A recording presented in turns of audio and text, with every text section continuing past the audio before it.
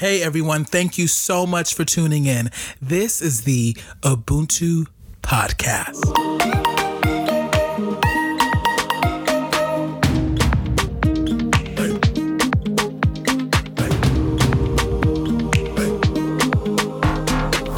All right. Hello everyone. Hope you all are doing well whenever and wherever you are listening to this. My name is David. Hey, how's it going, guys? It's Natty. Hey everyone, this is Henok. Yes, and we are the co-host of the Ubuntu Podcast, where our mission is to bring change-driven, radical, informative, thought-provoking, beautiful conversation about Africa and its diaspora to the forefront, exploring contemporary issues that define our lives and define our times. And we're so excited to be in our second season, bringing you some incredible conversations. We really want to start the season off with some incredible people and really get you to be able to hear from them as they really bring center all of the things that are really important for us to think and to know about. And so I am personally super excited, right, to have our guests for today. We are going to be having a roundtable conversation, for lack of a better word, because it's virtual, but we're going to be having a dynamic conversation over a two-part episode. So this is part one of a two-part episode all about Black organizers in the time of COVID and post George Floyd. And as you know, for those who are in the US, it's an incredibly significant time because of the ending of our election, the waiting period between that and the inauguration of hopefully 46th President-elect Joe Biden. And so this is just an incredible time in the air to be really talking about Black lives, to be talking about their contribution to the political landscape, you know, and to also be talking about, more importantly, what is the impact of all of this work, of all these years events on the African diaspora worldwide, on the continent. And so we're going to hear from some really amazing people today who have been extremely diligent in preserving Black lives through the art and science of community organizing, of grassroots-led movements, as an important tool and strategy for power building. So I am looking forward to turning the mic over. I know we're all excited, right? And just having our guests begin to share the important things that they've come to share with us today. So with all that being said, I want to go ahead and get into it. Let's get started. Thank you so much to our guests who are here, who are gracing our podcast with your brilliance. I will start that and say your brilliance. And on this episode specifically, we're going to be highlighting two of these guests. So I want you to go ahead, my sisters, my queens, and just give a quick introduction about yourself. Okay, I'll go first. So my name is Rajay Branch. I am from South Central Los Angeles, in California. It's not sunny California today. It's raining. But the work that I do, so I work in higher education for former First Lady Michelle Obama's Reach Higher initiative. And with that, I'm working with lots of students, helping them get into college. But also, I am an organizer with Black Lives Matter Los Angeles. And more recently, we have been engaged politically with the DA's race and just this election. It's been a big year for California. We've had a huge ballot. And so we've been working with families, those who have lost loved ones by police violence and also just white supremacy as well. And most people know us by being in the streets, but we do a lot of other work as well. Let's try following that. Thank you so much again for having us here. My name is Dima Mahmoud. I am Nubian from Sudan.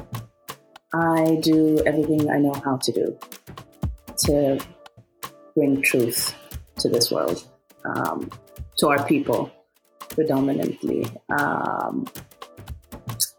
What movements do I represent? Do you have time? Because there's actually a list of of movements. Give it all to us. Seriously. I'll focus on Black November because we're in November, which has been declared Black November, and the 22nd of November declared the Global Day of Action for the Black Lives Movement, the global Black Lives Movement.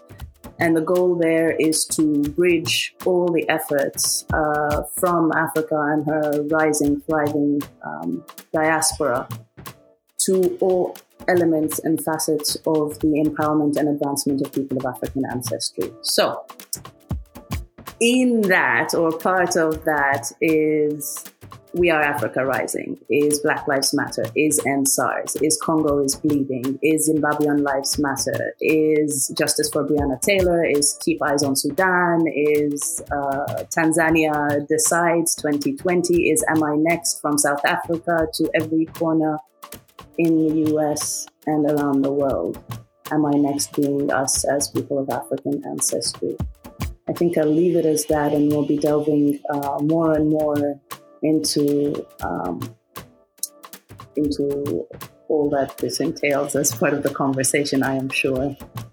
Great. Yeah, no, that was just really insightful to hear about all the different movements that are going on, both locally and internationally. And, you know, something that I'm just curious about, and I'll start with you, Dima, on this one, is what would you say are the biggest challenges that are faced by the constituency of Black African people that you serve in this particular moment? And what are the unique opportunities as well? Hi. Okay. Our biggest challenge, in my opinion, as people of African ancestry, is recognizing that our biggest challenge is within, is recognizing that we are not just fighting one angle or one aspect. We're not just fighting racism. We're not just fighting corruption. We're not just fighting supremacy. We're not just fighting misogyny. We are fighting it all. We have been robbed of collective justice. Collectively, as people of African ancestry, we have been robbed of experiencing the meaning of justice, whether individually or collectively. And because of that, and as a result of that, we become complacent in accepting all kinds of ludicrous justifications to compartmentalizing justice, which in turn compartmentalizes peace, which in turn shackles us from moving forward or reaching any form of potential. The opportunities is that this global Black Lives Movement is, in every single meaning of what I'm about to say, a revolution of consciousness.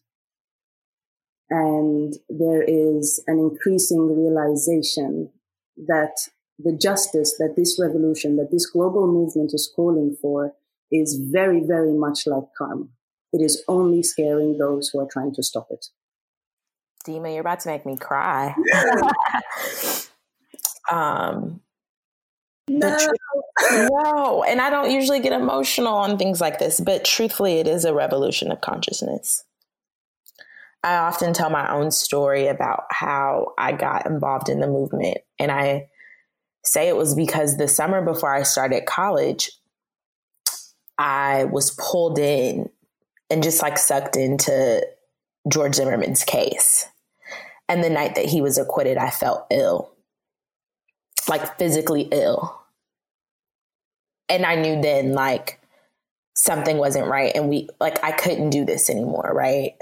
I thought I'd become an attorney, a civil rights lawyer, and, work my way through it that way. But we saw it happen again and again, whether it was Mike Brown or Eric Garner. And then with this last summer, which I've referred to as a bloody summer, not just on a national or global scale, but especially at home in Los Angeles. So many people have been murdered by police in Los Angeles this past summer. In addition to the pandemic, folks could not turn away anymore, right? There was nothing to distract them.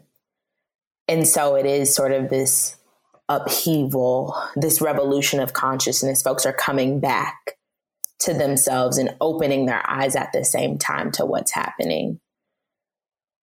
And so, like you said, that does give room for opportunity. And from a Black Lives Matter perspective, Black Lives Matter Los Angeles perspective, our focus is white supremacy through state-sanctioned violence, through abuse from the police. But we know that white supremacy rears its head in multiple ways, whether that's our education system, students not receiving the resources that they need. And during the pandemic, only for that to even rise more so to the surface with like this huge technology gap. We see it in healthcare, especially women giving birth, right? Knowing that the death rate is absolutely ridiculous. I think it's almost 38 times for Black women who are likely to die giving birth. We see it in voter suppression most recently, right? Which has folks on edge as we wait election results. We see it in houselessness. For Los Angeles to be a place of extreme wealth in California, which is supposed to be considered a liberal state, yet we have one of the worst houseless crises in the United States. And so when you talk about it being a revolution of consciousness, I wrote that down. I took note of that. I think about my own story and how I came to this place. And then I think about how my family, by nature of me, has also recognized what's happening, and how through Black Lives Matter, we have been able to help raise the consciousness, the critical consciousness of the globe at this point, because this is one of the largest social justice movements in history. And so I get emotional thinking about that because it's personal for me too. Thank you both. Everything you've been saying is so necessary. And I really want to take the conversation and center what has been happening in terms of widespread recognition around community organizing. Black grassroots-led movements have really taken on a new level of acknowledgement, a new level of power, a new level of popularity, really, especially as it relates to the African diaspora. And you two are trained organizers. This is a method that you're both very familiar with. So I want to hear from you. Why do you believe that community organizing is such an effective tool for protecting Black lives and Black futures? And what other tools might there be as well that we can use in complementing community organizing? I'll take that. I'll add to what Rajay was saying, to all the different faces of white supremacy and racism that you are working with through your organizing. And yes, it absolutely is in every single facet, which is why there needs to be a call, a deliberate call from all of us, and a recognition by all of us, which is the petition I shared. And I hope you will take the opportunity to take a look at it, consider it. If you agree, sign and share it, because it is time to acknowledge that the continued and deliberate oppression of people of African ancestry amounts to genocide as to the definition adopted by international laws and charters. It amounts to genocide. The intent to wipe out an entire people is encapsulated in the continued negligence for this racist, imbalanced system to continue eating at our very hearts.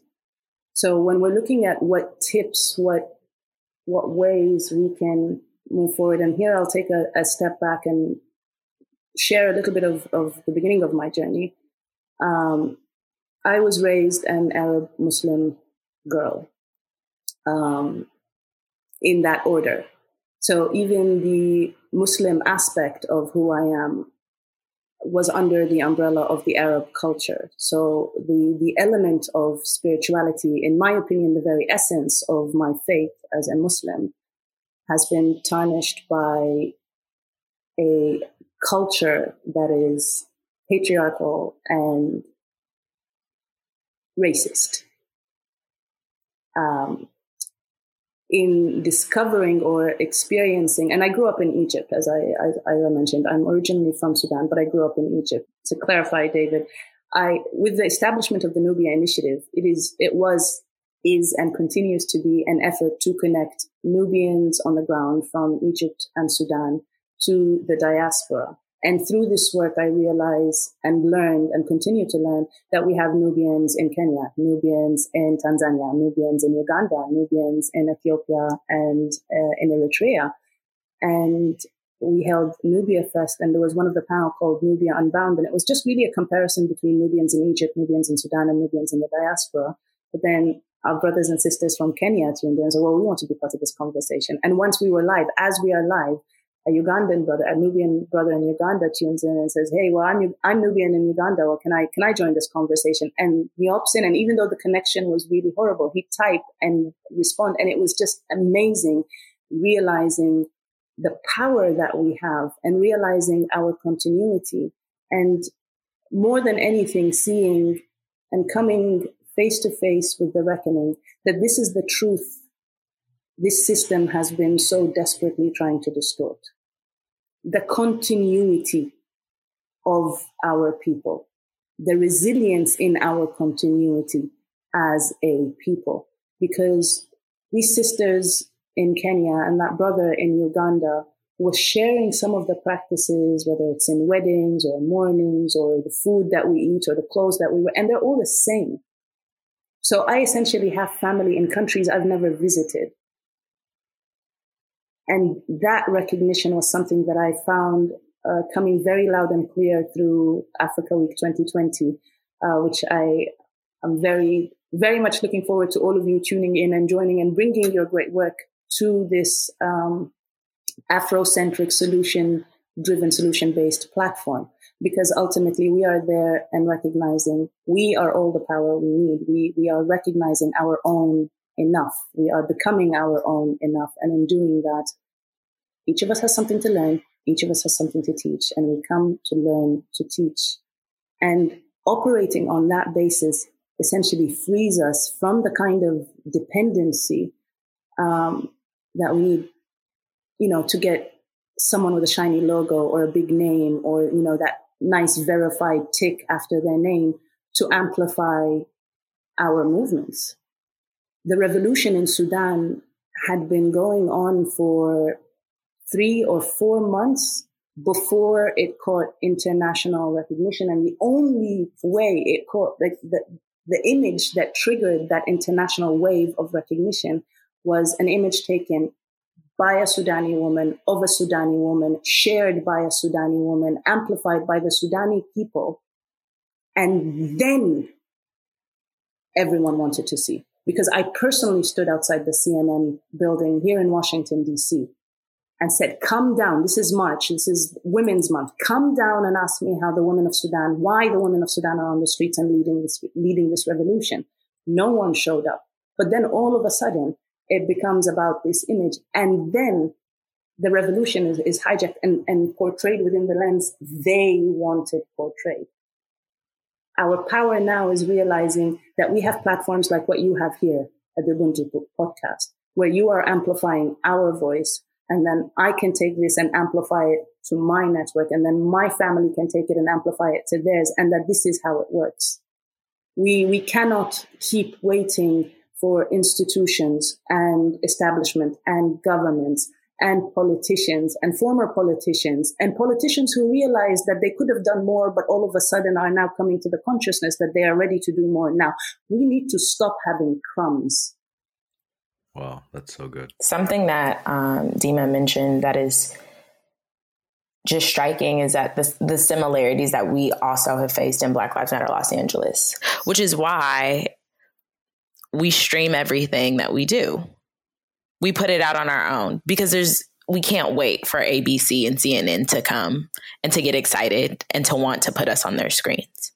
So before this summer was even happening, we had been in front of Jackie Lacey's office downtown Los Angeles when there were only 6 people. And when we were yelling at the top of our lungs, like, look what is happening, see what she is doing. And then it took for this summer to happen with the murders of George Floyd and Breonna Taylor and Ahmaud Arbery, right? Rayshard Brooks. It took all of that to happen for national news to come down and see what was actually happening and to see the work that we had been doing. And so we can't wait and we won't wait. And the work is still going to get done 6 months from now when they forget about it. And that's why we say vote and organize, not, protest, then go to the polls, because we're going to do both. And we're going to continue to do both. And I also want to mention the fact that what she's talking about is women putting movements on their backs, because that is the true history of our people. Women holding it down for community. And it's completely in contrast to Western patriarchal culture. So I'll say that. And then I'll also say that when she mentioned having family in places that she had never been, I think that's just a true characteristic of Black culture. I can go to Atlanta and see somebody who looks just like me or not like me and is Black, and they're going to welcome me, whether I'm going to get chicken wings at the strip club or I'm going to the church, the Baptist church, they're going to welcome me. When I went to Uganda and Rwanda for the first time a few years ago, and I'm not East African, but I was walking down the street with one of my other Black friends, and they started speaking to me in Luganda. And I was stuck. And I was also kind of embarrassed that I didn't know the language, because I was just like, well, damn, like, these are my people. Like, these are my people, and I can't speak their language, our language. And so I would tell them, oh, I'm sorry, like, I'm American. And they would have this like puzzled look on their face. And I would be like, yeah, I know. Same. Like, yeah, I'm confused too. But it's a characteristic of Black culture for you to be able to go somewhere and be treated as family,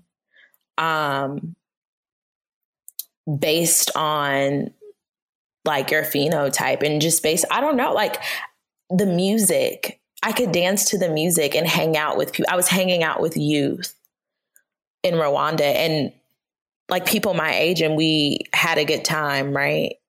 And that's just a character that that's what I love about Black culture. You can go anywhere. I can go to New York and hang out in Harlem and feel like I'm from Harlem. Like I can hang out with people from New York, and I don't spend too much time in New York, but I can go there and feel like I'm at home. And people can do that at Leimert Park, which is why they love coming to the Crenshaw district, which is why it's important that we keep it Black. And then I guess to answer your question, grassroots, why is it so important? Because when no one else wants to tell our stories, we have to. So keeping it grassroots, keeping it collective action, group-centered leadership, it comes from our roots as a people. This idea of one leader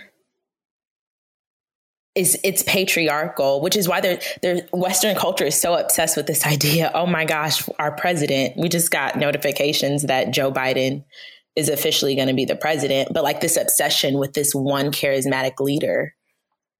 That's not who we are at our core, at our roots. And so that's why I think grassroots collective action organizing is important. Can I just hop onto that? Because you said just a few very, very important points here. On the point of, and it's all connected, this sense of family, this sense of feeling that you belong wherever you go as a Black person, because you do belong wherever you go as a Black person. The first human was a Black person on our soil. You're just claiming what's yours. And that's what's not really fathomable by people, because they don't know where we get this innate entitlement to our divine right. But it's audacity. But you see, my issue with the word audacity and the link to hope. But we digress, because that's where we'll just put that on the side here for now. But it goes even deeper and connecting to what you were talking about, the role of women in leading these movements and in what we're seeing, simply if we're just looking at the countries that handled COVID the way they handled it, and how women, the countries that are led by women, have the best responses. And it's not to say it's because they're led by women, but it's because the people of that country understand they need to be led by a woman, and that they can, in fact, be led by a woman. And that's what takes us back. And for me personally, when I say our issue, at the heart of our issue is not actually racism. For me personally, the heart of the issue is misogyny. Because when they came, what laid the foundation for racism to happen was the breaking of the community. And to break the community on our soil, in Mama Africa, it is to break the woman. It is to take the child away from the womb. The attacks on our people as people of African ancestry started as an attack on the Black woman that is Mother Africa. Because when they came back to the continent, because they remembered the riches that were there, they remembered the comfort that they were living in before they left the continent, for whatever reason that they left, and before, they changed in genes and adaptation and all of that fun stuff. In coming back, they're like, well, there were riches, but they had been so into their environment that they forgot how our society was structured. The very fabric of our society, the smallest unit in our society is the community and not the individual. And so when they came back trying to activate or operate on the level of the individual, they failed because everything revolved around the community, and that entire community revolved around the women. And so part of allowing for that lie to happen is taking the child away from the woman by kidnapping our ancestors away from our soil, and then perpetuating the lie that we are cutting these cords between child and mother, and that there is no family. That is the ultimate lie that they are perpetuating, that you have no family. Those who you were taken from were the ones who sold you. And what was told to us on the continent is those who were taken away were the lazy ones who could not serve you. And that's how we as a people have become traumatized into survival mode. And that is our biggest challenge, because we're not realizing that our biggest challenge is within. Our biggest challenge is that we think we are in survival mode, and we think that we cannot trust one another to actually jump off and say, no, we have this. They may want us to believe we don't have this power, but we have it. And though we know it inside our very souls, we are traumatized into survival. So we are traumatized into even taking the pause, be like, no, we got this. I'm going to jump and they're going to catch me. We have been robbed of that. I think what you both shared is just really powerful. Dima, how you talked about the Sudanese Revolution, and in particular, the role of women in history. Both you and Rajay talked about the role of women in history and how they've been the ones that have been, as you said, Rajay, holding it down when it comes to movements and just in African diaspora societies overall. And you guys ended the conversation by talking about leadership. And Rajay, you talked about how Biden has now been announced as the winner of the U.S. presidential election. So we want to go into that and touch on that a bit more. What is the significance of the U.S. election for your constituents, both domestically and or globally? And how should we mobilize afterwards? I guess when I think of significance, the year 2020 is gonna go down in history. It's a historic year. And I don't want to center Trump. I don't want to center his whiteness here, but I do want to uplift rather Stacey Abrams and Black women across the country who overwhelmingly supported Joe Biden and Kamala Harris. Yeah, absolutely. Even if they did not 100% agree with their ideologies.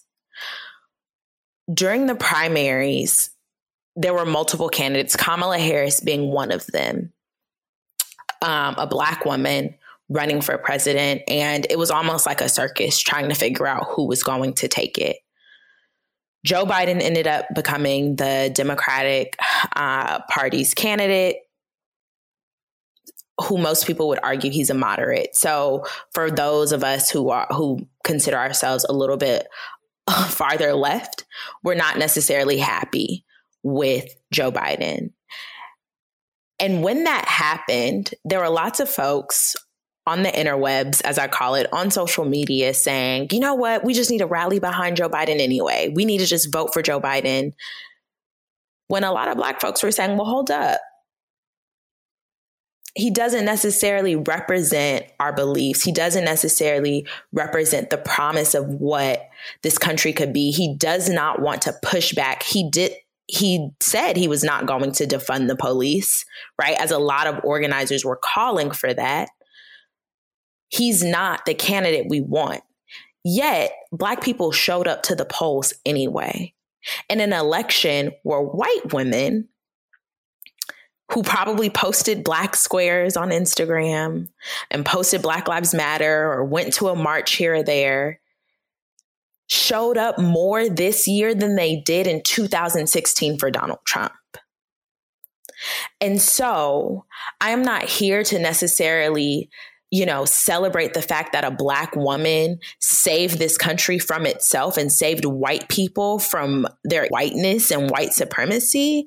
But I am here to say that it's about time that this country show Black women the respect that they have long deserved. And that I'm not just talking about, in the political sphere, because Stacey Abrams does deserve every good thing that comes to her in the political sphere. But I also say that in other realms, in our community. When I talked about community, when I talked about group-centered leadership earlier and how, women are leading movements and it comes from history, I'm thinking about Ella Baker, who most people don't know, but who Ella Baker was fundamental with SNCC. Ella Baker was fundamental to some of the civil rights that we have today. That's our model. And while I appreciate Dr. King and Malcolm X, Ella Baker is my role model and somebody I hold dear. And so with this election, it's historic.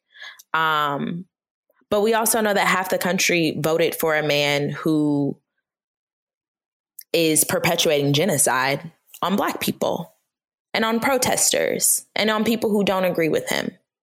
So what do we do with that? We have this president, right, from the Democratic Party now, who's in office. What do we do moving forward?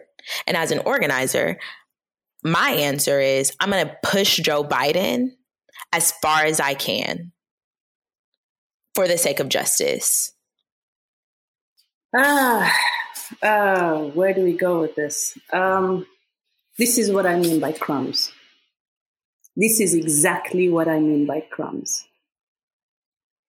When you said vote and organize, I'm getting myself in the habit of stopping to interrupt people. So I interrupted you in my head, but I didn't do it out loud. No, it's organize and vote.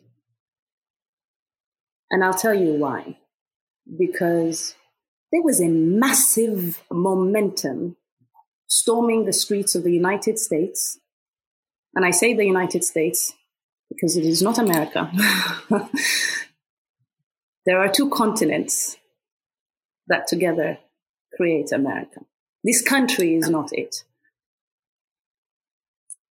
On that, and moving on, there was a massive, massive, massive momentum going on that was hijacked, as all our momentums inevitably are.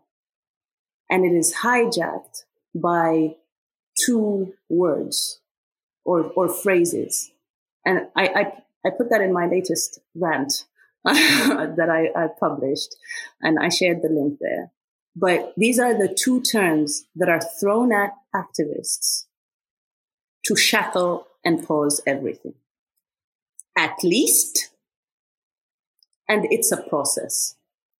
And every time our people come together and are actually picking up the momentum, because I don't know if I don't know the extent of the awareness of how these protests and uprisings were picking up around the world.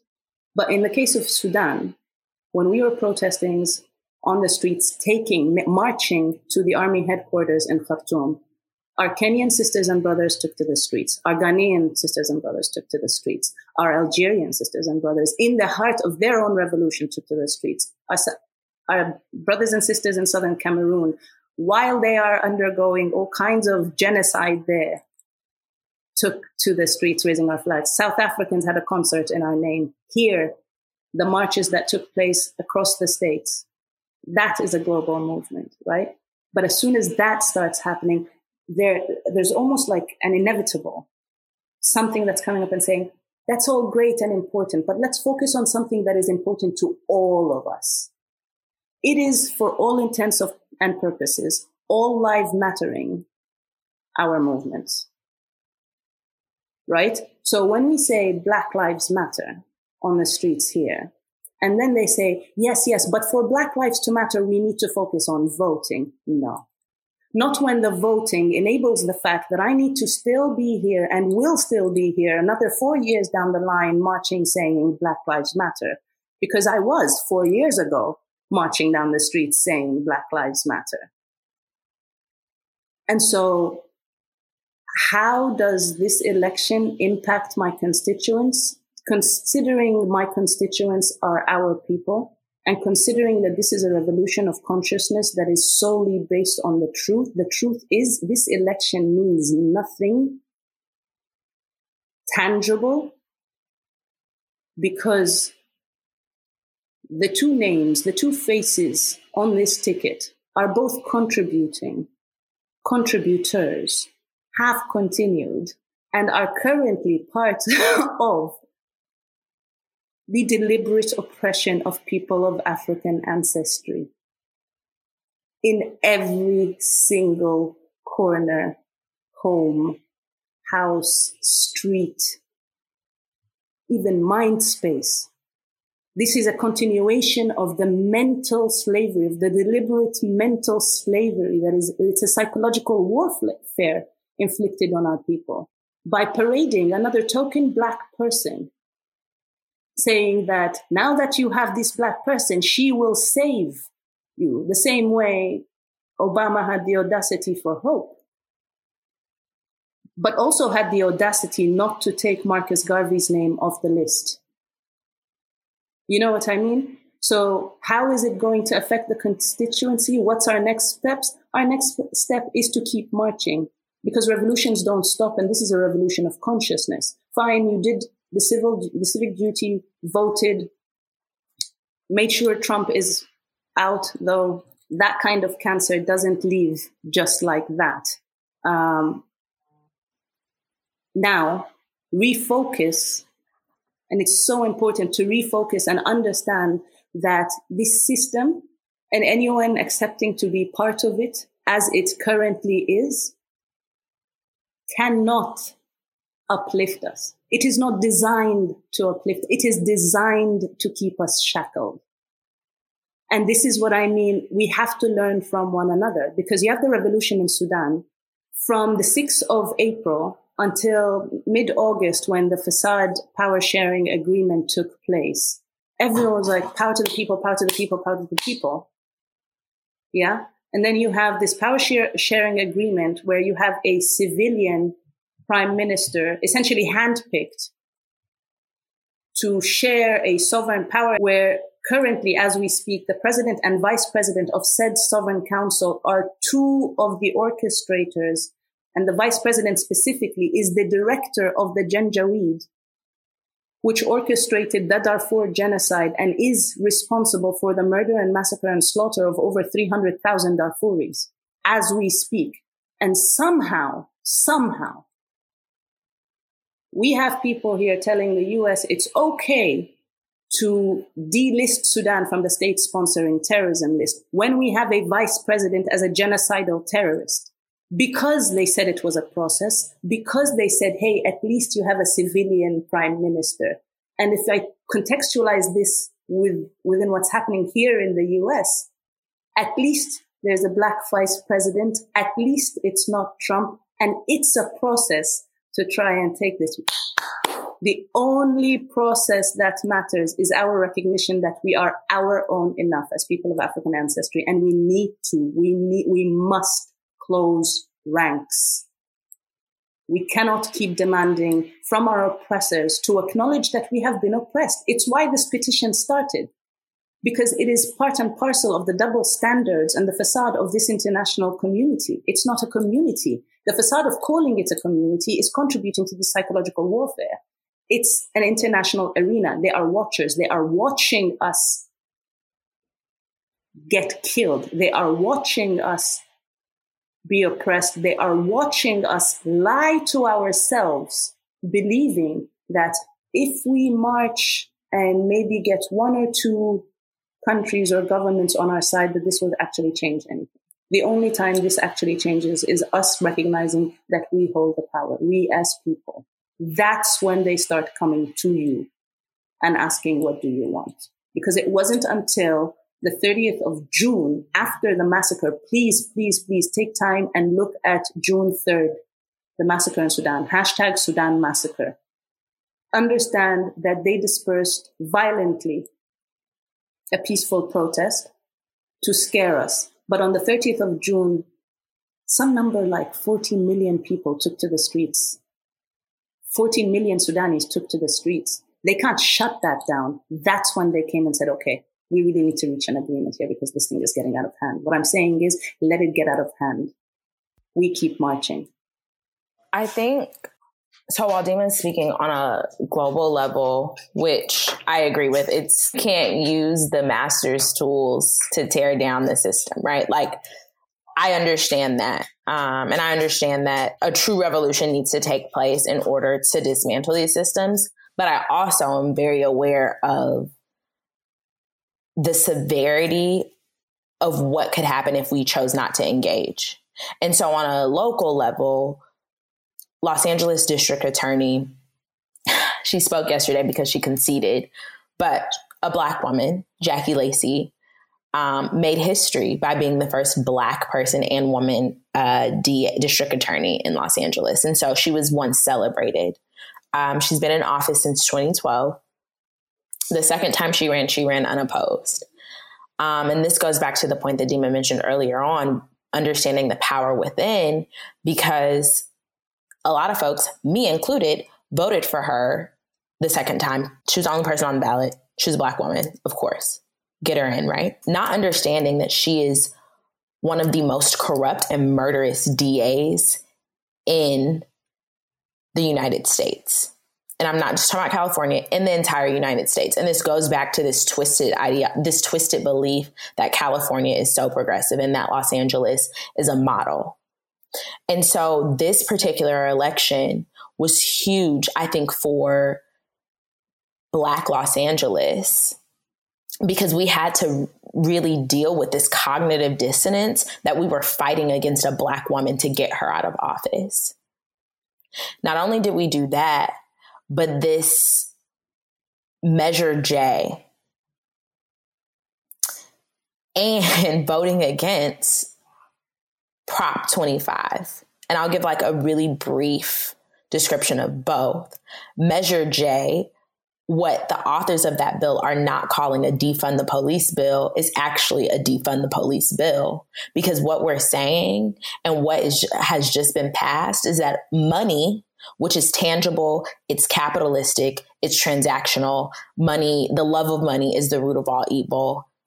As a Christian, that's what I believe. But it's also the current system. We use money right now. And because we use money right now, we know that money needs to be transferred elsewhere. It needs to come out of the hands of the police.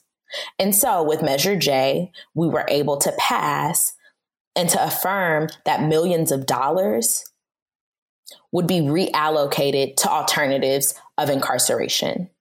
That's one. Prop 25. A few years ago, we passed SB 10, I believe, which would end the cash money bail system.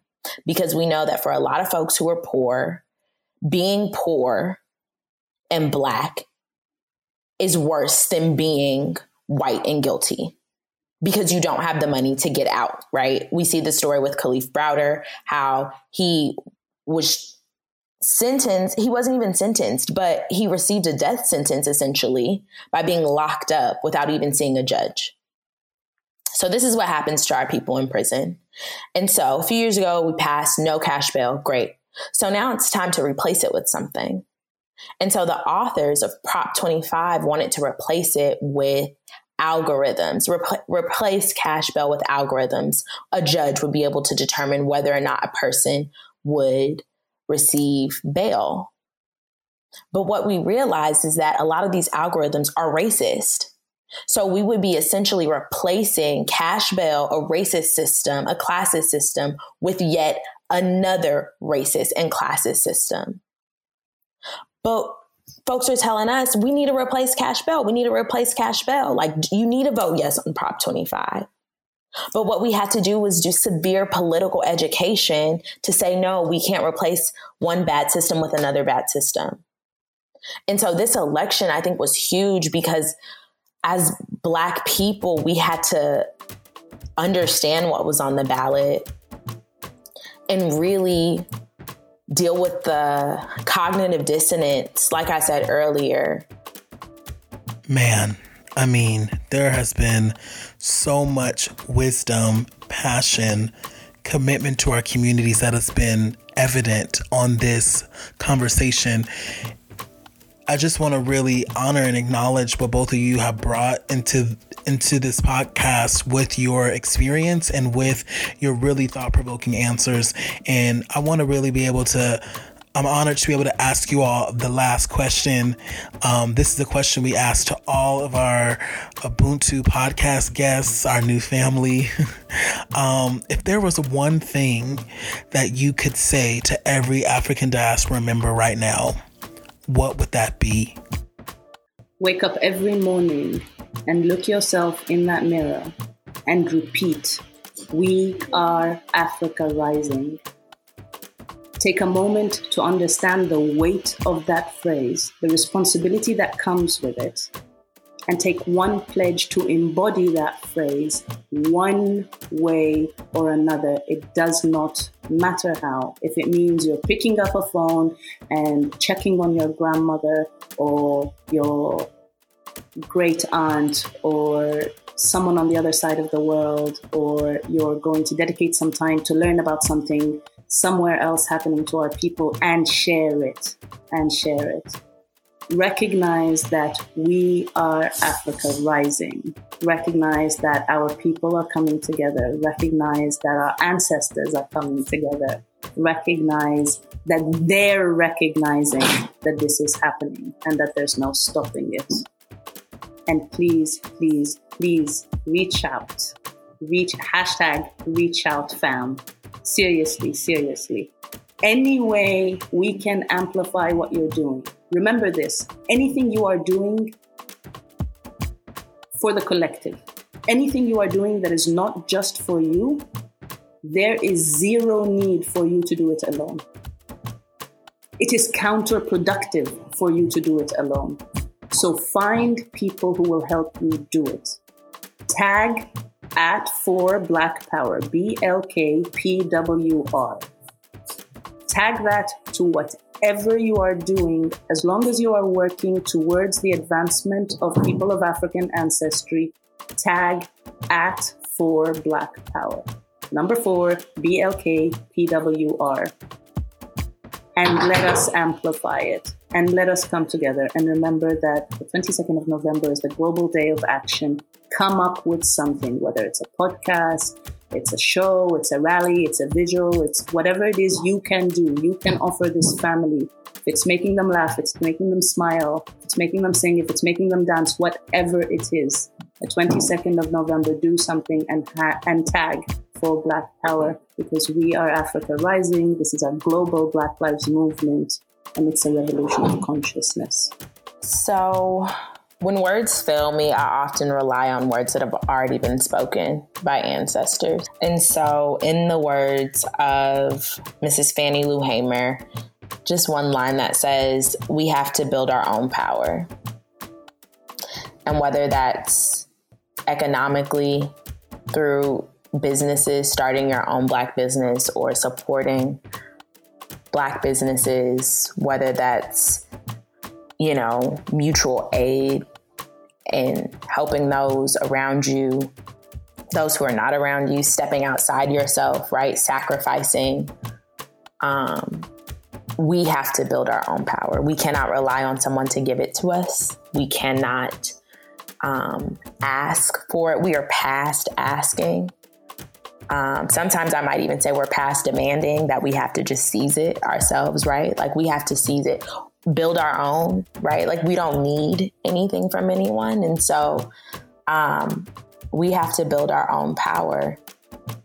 And so plug in, get involved in an organization that's doing the work that speaks to your heart and that is building, right? So whether that's a Black Lives Matter chapter, or you're getting involved into like anti-incarceration stuff, whether you were trying to do policy, if you don't want to do policy, if you're not interested in this political madness, right? There's something that you can do to build the power of your people. And so I would encourage you to find ways to do that and to get involved. So those are the words that I would say, relying on our ancestor, Mrs. Fannie Lou Hamer. Wow. Raji and Dima, thank you both so much for this conversation.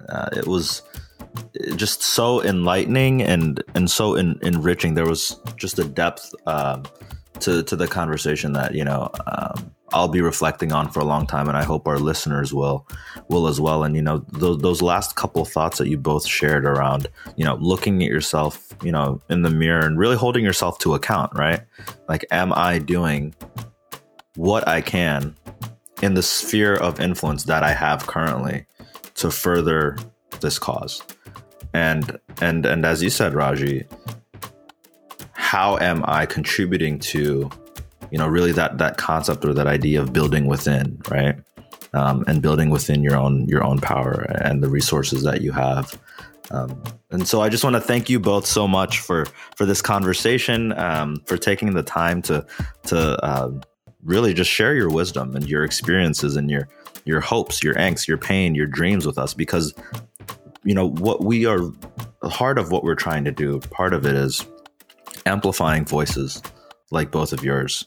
And through that amplification, hoping, right, that people can start to think, people can start to deconstruct, people can start to question certain things and within themselves and within their environment in an effort to better themselves and thereby their environment. It's really the hope and mission of us at Ubuntu. So just, thank you both so much. Really loved having you both on here. And thank you. Thank you for this platform. Absolutely. Thank you for your brilliance, for your ingenuity, for your just listening to the call to have something like this. Absolutely. And just for doing it and having us. Thank you so much. I really appreciate it. And I'm honored to actually just be in community with you all for a few hours. So thank you. Same. Thank you. Blessings to each and every one of you. Please keep the conversation going. Please host one of these conversations at Africa Week 2020. David, I will scold you later for missing the September one. We'll just discuss that on the side. I really, really appreciate this space that you are creating, and I hope you'll be shedding more light, specifically with what's happening at the Horn right now. Absolutely. We are looking at a potential war breaking out. We are. It's not, we're not just looking at the West or at China. we are looking at Africans being involved in our very own demise. And here I mean the Egyptians. So please track what the Arabs are doing on the continent. Yeah. Hey everyone, I hope you all enjoyed this topic. Thank you again to our great host for what's been a really spectacular episode. I've learned a lot personally, and I want to encourage all of you guys to keep this conversation going. You can follow us on Twitter and Instagram at The Ubuntu Pod, and on Facebook at The Ubuntu Podcast. Make sure to like, follow, and subscribe. You can listen to us on both Apple and Spotify as well. Please check out the links and be tuned in for part 2. Thank you again for listening, and until next time, take care.